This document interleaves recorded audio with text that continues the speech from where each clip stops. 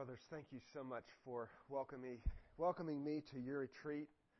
What a pleasure and an honor. I think some of you know that John Benish and I had the privilege of serving together over in Lynchburg for 3 years. And I have known, Bill Landis left the room. I have known him for almost 30 years. I was counting it up. Does that sound right? 79 to 2009? 30 years. Yeah. So anyway, we're going to spend time this weekend in the book of Proverbs. It is immensely helpful. The verse that will launch us this evening is on your handout, and that's Proverbs 29:23. A man's pride will bring him low, but a humble spirit will obtain honor. Abraham Lincoln said this, "I am nothing. Truth is everything." What would you be like if you believed that? You really believed that all that mattered was truth, God's glory. Would you be pushy and arrogant, or humble and gentle? Would you be prickly, unapproachable, egotistical, self-aggrandizing, vying and posturing around others for attention, for approval, for control? Or would you be content to take a second seat to truth if it meant a greater expression of God's glory? Now, why these irritating, if not important questions? These kinds of questions expose to us, I think, something that is largely hidden from our hearts, and that is how profoundly self-centered we are. We are usually the last person to know how self-centered we are. And when God's glory matters most, you don't matter as much. When you matter more than truth, than God's glory, Houston, we have a problem. God says unequivocally, He hates pride. And for your good, for my edification, He says, warns, a man's pride will bring him low. And I just wonder if it isn't ultimately our pride that is eating up our joy, our happiness, our peace, our faith, our relationships. Proverbs 11:2, when pride comes, then comes dishonor, but with the humble is wisdom.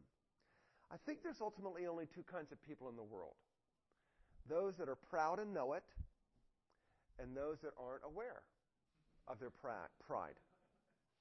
Why is that funny? There's two kinds of people on this side.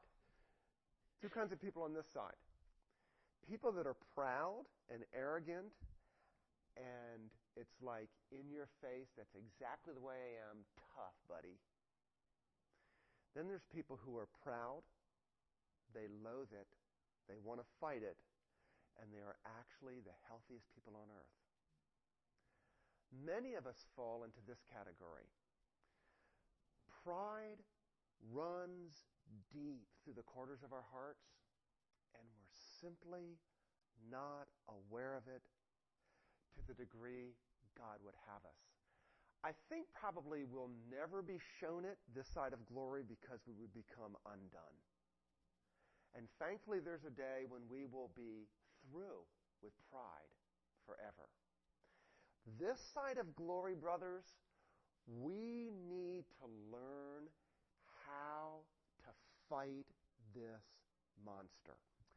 So let me get started with a couple of tests that try to flesh out to see if you detect pride working in your heart. A series of tests, for example, regarding your relationship with others. How do you respond when somebody tells you you're wrong? With delight? With thankfulness? Because truth is all that matters? or you are innately defensive? Now, if you're married, end of discussion. What do you think of a person who disrespects you? Do you think you're better, nicer, smarter than people? Have you ever experienced driving up next to somebody in a beaten down old car with blue smoke coming out the back, and they look run down, and you feel like you're a better person than they are? Do you ever experience that? I do. It's pride. What do you like when somebody tells you what to do? Or somebody criticizes you? Is the first thought, it's really not as bad as you think it is? What would lead us to that sort of defense? It's not as bad as you think. Do you say or do things in order to be recognized, in order to be esteemed, in order to be valued? Do you make excuses when you miss an easy putt? Really? Guys on a golf course, they're on the 16th hole. They all know the speed of the greens by now. They miss an easy putt and they go, oh, these greens suck. No, you're proud. Questions about yourself. What do you like when you don't get your own way? Married? If you're not sure, get married and you'll find out. Your character is actually revealed in what you repent of. The glory of a man is ultimately revealed in what he repents of. What do you repent of? How much regularity is there in your personal devotion repenting of pride, self-centeredness, needing attention, needing to be right, needing to be in control? Do you repent of pride on a regular basis? Are you actively seeking to change a sin pattern, a flaw in your character? Are you working on it? Does somebody else in your sphere of closeness know about that, holding you lovingly accountable? Do you know how your heart wears its pride? Pride is a monster with many different faces. Do you know how pride particularly affects you? My son Mike was a freshman at JMU in the fall of 2001. A traveling evangelist came to campus, and his style was to stand up and point out all the fornicators and the adulterers and what was bad about everybody else out there. So at one point in the break, my son his theological paradigm was being stretched. So he said, what about you and your sin? The guy said, I haven't sinned since the day I've been saved. If that wasn't so tragic, it would be comical. And I have to believe he believed that. I haven't sinned since the day I was saved? Just then. How about questions regarding your relationship with God? Do you resist doing what you know God wants you to do? What would be the explanation for that? Only one word, ultimately. Pride. When you're successful, how quick are you to thank God and give Him the glory? Do you praise God for the gifts He's given to other people that are greater than yours? Am I jealous? Or can I really delight that there are people better than me at what I do? Why not? Pride. Do you think you're a humble person? If you think you're humble, that's because you're proud. Only the humble know they're proud. Are you mad at God because you believe He owes you something you deserve and He hasn't given it? What would be the source of that anger? Pride. Proverbs tells us that we have a serious, deadly birth defect, a spiritual birth defect. It's called pride. It is a major stumbling block along the path of life. That's the main image we get for living in the book of Proverbs, the path of life. There are many stumbling blocks, on and off. Oftentimes good things are stumbling blocks. Time, sex, money, words, relationships.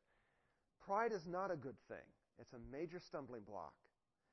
And it's like a landmine ready to go off. And if you find that where you are relationally, as there's often landmines blowing up around you, it might be due to your unchecked pride. Proverbs 16:18, pride goes before destruction, and a haughty spirit before stumbling. So here's the picture. Here's the path. Here's destruction. Here's stumbling. You're supposed to stop and observe, what went before stumbling and destruction? What went before it? Pride and a haughty spirit. Conclusion, those are things I need to work against. Okay, I know this is a very cheerful talk. Let me give you a compressed notion of what pride is. It strikes me. Pride by its nature affects our entire personality. It is tenacious and deceptive. It is the last thing to die in us. It is most contradictory to reality, is likely the source from which all sins spring, and is sin we're not so quickly ashamed of. Okay, let's try to define it.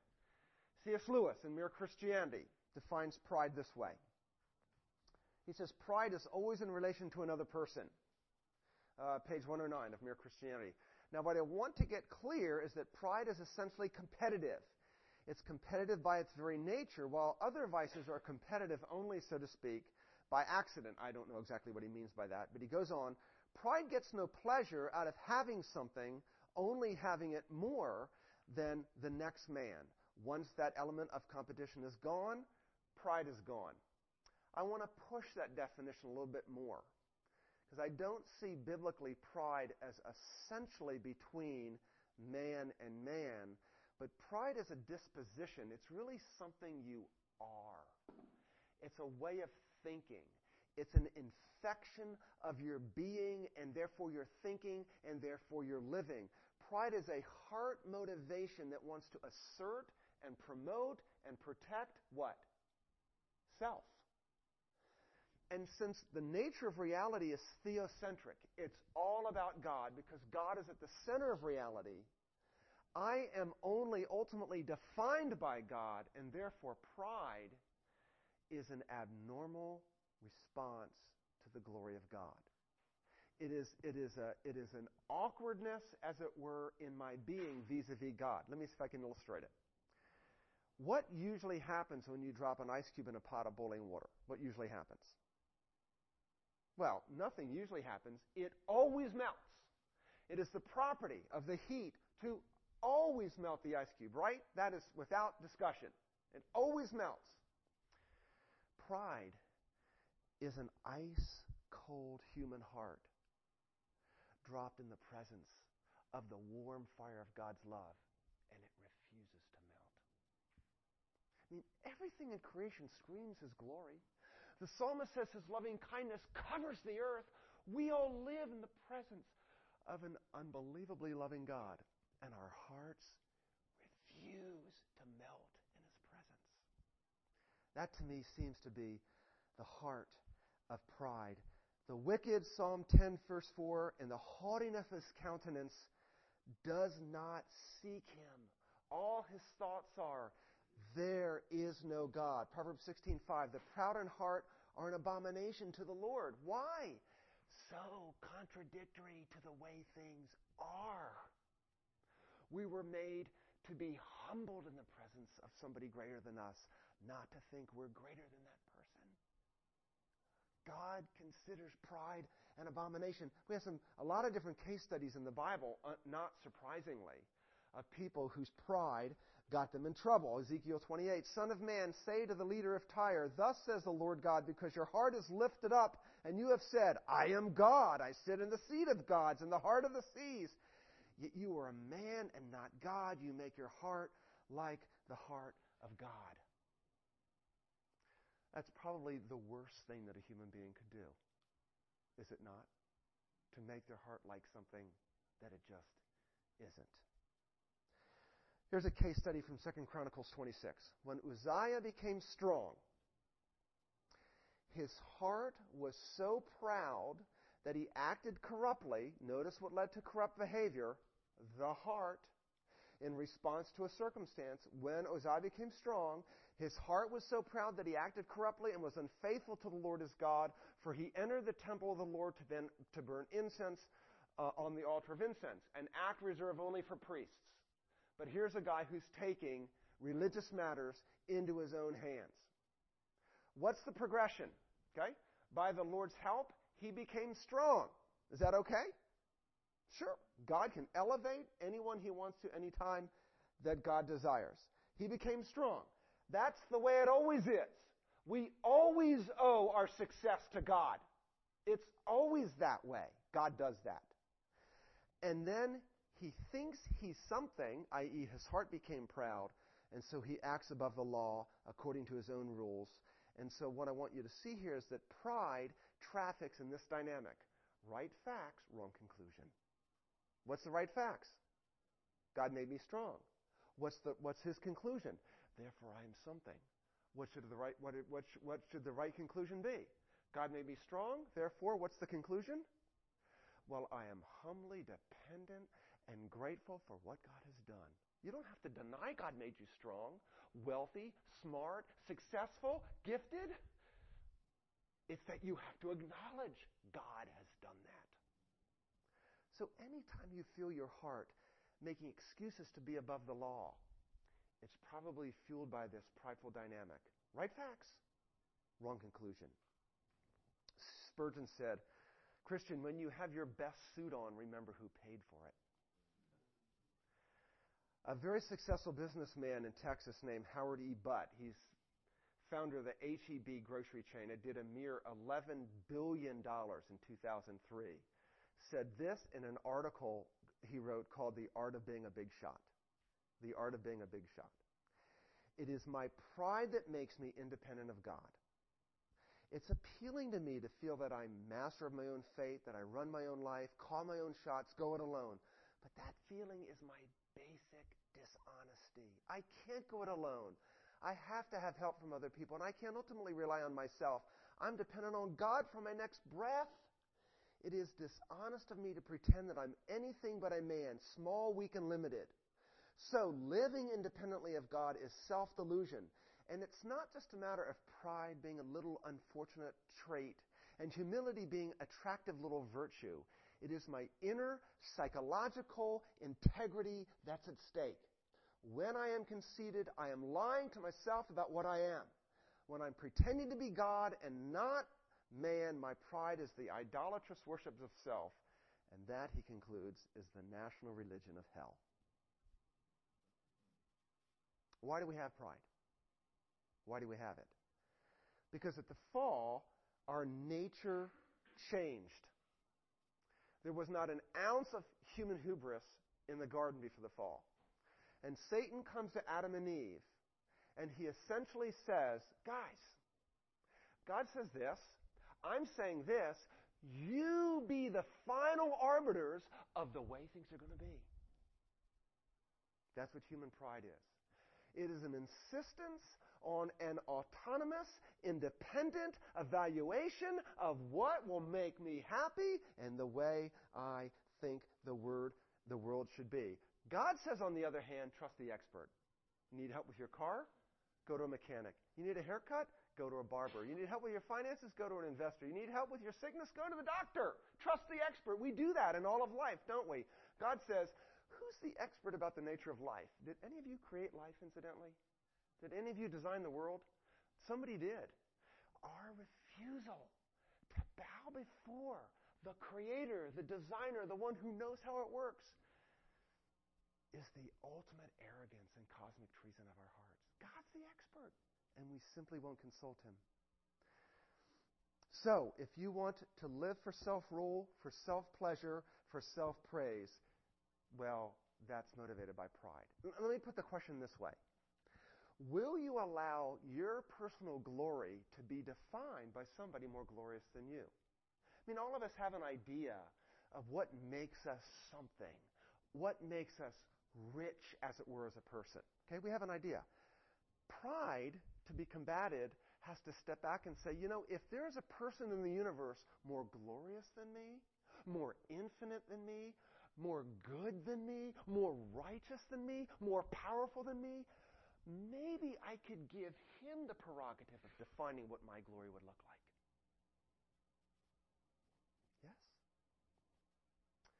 How do we overcome it? Well, not till we die, ultimately.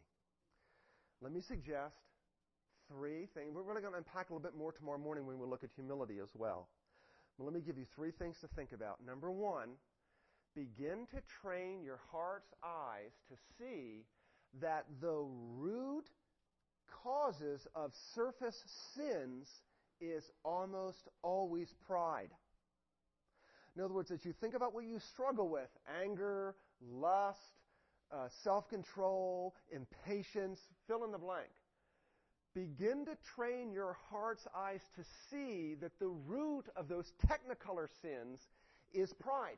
That enables you to repent of the right thing, to repent at a deep level. For example, lying. What's motivating lying? I'll look bad if the truth is known about me. So what? So what if you look bad? Oh, it would be the end of me if I look bad. Why? Because I must look good. Why? Because I must be accepted. Why? I must be esteemed. Why? Why? Why? Why? Because something greater than God's glory is defining me. Why aren't we delighted to be proved wrong and liars if the truth is... You see? It's our ego. Greed. I deserve this. Lust. I'm worthy of this pleasure. Gossip.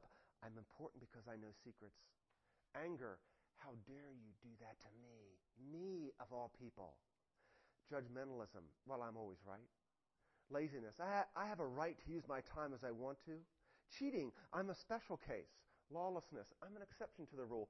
My wife, when we're driving, says, honey, you're an antinomian on the roads. I mean, I've trained my kids to be antinomians. You obey the laws when they're convenient for you, you know? Roll through this stop sign and speed through this red light. And if you probe beneath your surface sins, you will find that there's a pronoun at the heart of them, and that is what? I. I. That's pride driving your thinking. Second thing to look at. Look below the surface niceness that we all seem to put on, and we especially have to put on in the church, and discover attitudes towards other people that pride tends to produce. You focus on their failures. You're critical. You're fault-finding. You look down on people with little compassion. You're quick to excuse yourself and just as quick to blame others. You protect your image and your reputation. You're defensive when you're criticized. It's hard to admit you're wrong. You're driven to be recognized. You're controlling, inflexible, unteachable. You know it all already. I think all of this ultimately falls under a verse in Proverbs 25:27. It is not good to eat much honey, nor is it a glory to search out one's own glory. In other words, honey, finding it, having a little bit, is wonderful. Too much makes you sick. Dwelling on your own glory too much is nauseating, not just to you, but to people around you, and certainly to God. What is the only way out of slavery to self-glory? And I don't know if you know it by now, but we're all battling slavery to self-glory. What's the only way out? The only way out. You have to fall in love with someone so great they will humble you, and so humble they will melt your self-glory. You need to meet someone, a person. The only way out of our obsession with ourselves is a much greater person. You need to meet someone who is humble without sinful pride. And who is so perfect, in whose presence that because they're perfect and humble, you're not sparked to jealousy. See, if I'm in the presence of people that are better at me than what they do, I'm sparked to jealousy and envy. There's a man you have met that is so good, so loving, so humble, that you're not jealous of what he is. You're melted by him. That man is Jesus Christ.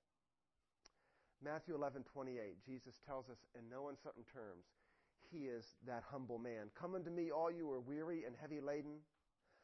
I will give you rest.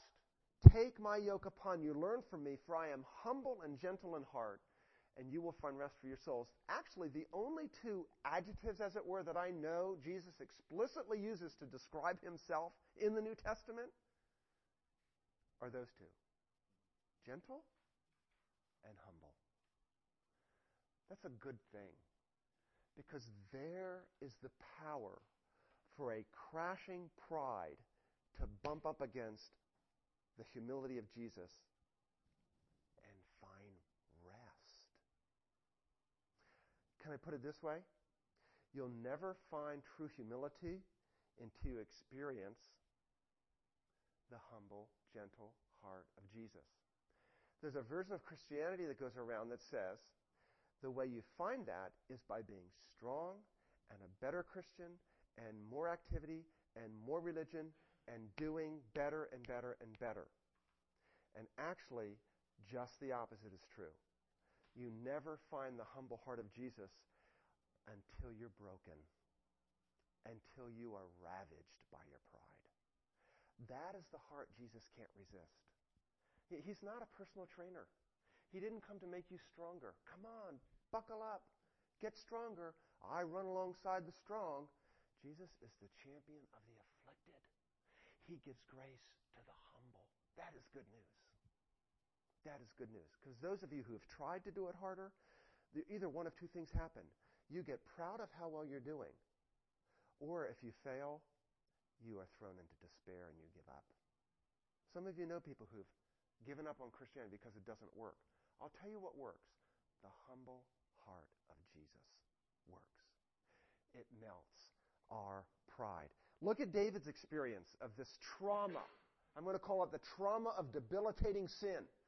Psalm 38. Listen to David. There's no soundness in my flesh because of thine indignation. There's no health in my bones because of my sin. My iniquities are gone over my head as a heavy burden. They weigh too much for me. My wounds grow foul and fester. Because of my folly I am bent over and greatly bowed down. I go mourning all day long, for my loins are filled with burning. There's no soundness in my flesh. David's way of saying,